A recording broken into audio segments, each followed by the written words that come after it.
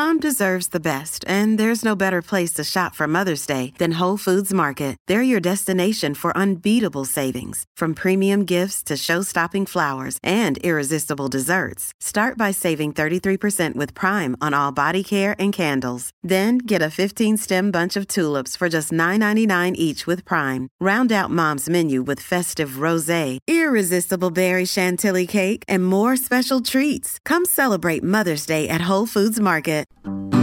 You're listening to a flash briefing from MLive with your host, Jessica Shepard. This is Michigan News from MLive for Thursday, March 25th, and I'm Jessica Shepard. Michigan sees an alarming increase in COVID-19 hospitalizations among unvaccinated adults.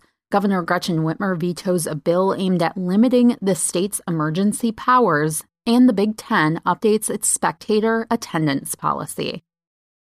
Michigan is seeing an alarming increase in hospitalizations among younger adults who are less likely to be vaccinated, according to data collected by the Michigan Health and Hospital Association. In the past 3 weeks, the number of COVID-19 hospitalizations has more than doubled, from about 800 on March 1st compared to more than 1,600 reported this week.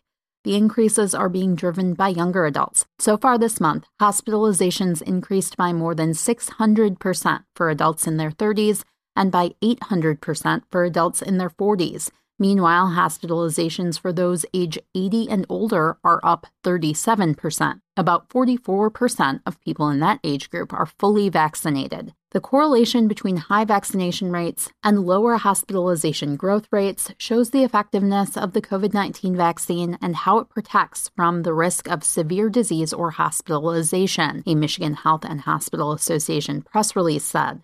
The data also indicates that, although older adults still have a higher risk of hospitalizations, the percentage of hospitalized patients who are younger than 40 has doubled, showing that adults of any age are vulnerable to complications from the disease. Governor Gretchen Whitmer again vetoed legislation that would have put limits on the state health department's ability to issue public health-related emergency orders. The bill in question, Senate Bill 1, would have capped any emergency orders issued by the Department of Health and Human Services to 28 days without legislative approval. Whitmer's veto did not come as a surprise. She's frequently said she would not support efforts to curb her administration's powers, and she vetoed a similar bill last session. Unfortunately, epidemics are not limited to 28 days, Whitmer wrote in her veto letter. We should not so limit our ability to respond to them. Also yesterday, Whitmer signed Senate Bill 816, which brings the state's hemp program in alignment with the U.S. Department of Agriculture's hemp rule. The federal rule went into effect March 22nd. In a policy shift, the Big Ten yesterday announced attendance policies for all remaining conference regular season competitions, including spring football games, will follow local health guidelines and restrictions. Big Ten athletic directors, the Council of Presidents and Chancellors, university medical officials, and members of the conference office collaborated to make the decision, the Big Ten said, and the policy is effective immediately. The goal is to transition from a conference-wide approach to local decision-making in consultation with public health departments and university medical experts, the Big Ten said in a statement.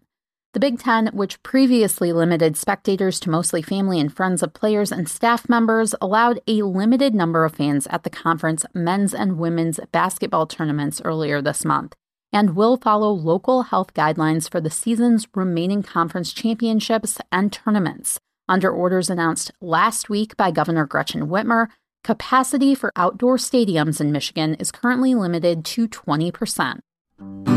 You can always find the latest Michigan news by visiting mlive.com, and make sure to follow us on Facebook and Twitter. We'll be back here tomorrow with more Michigan news from MLive. Thanks for listening and have a great day.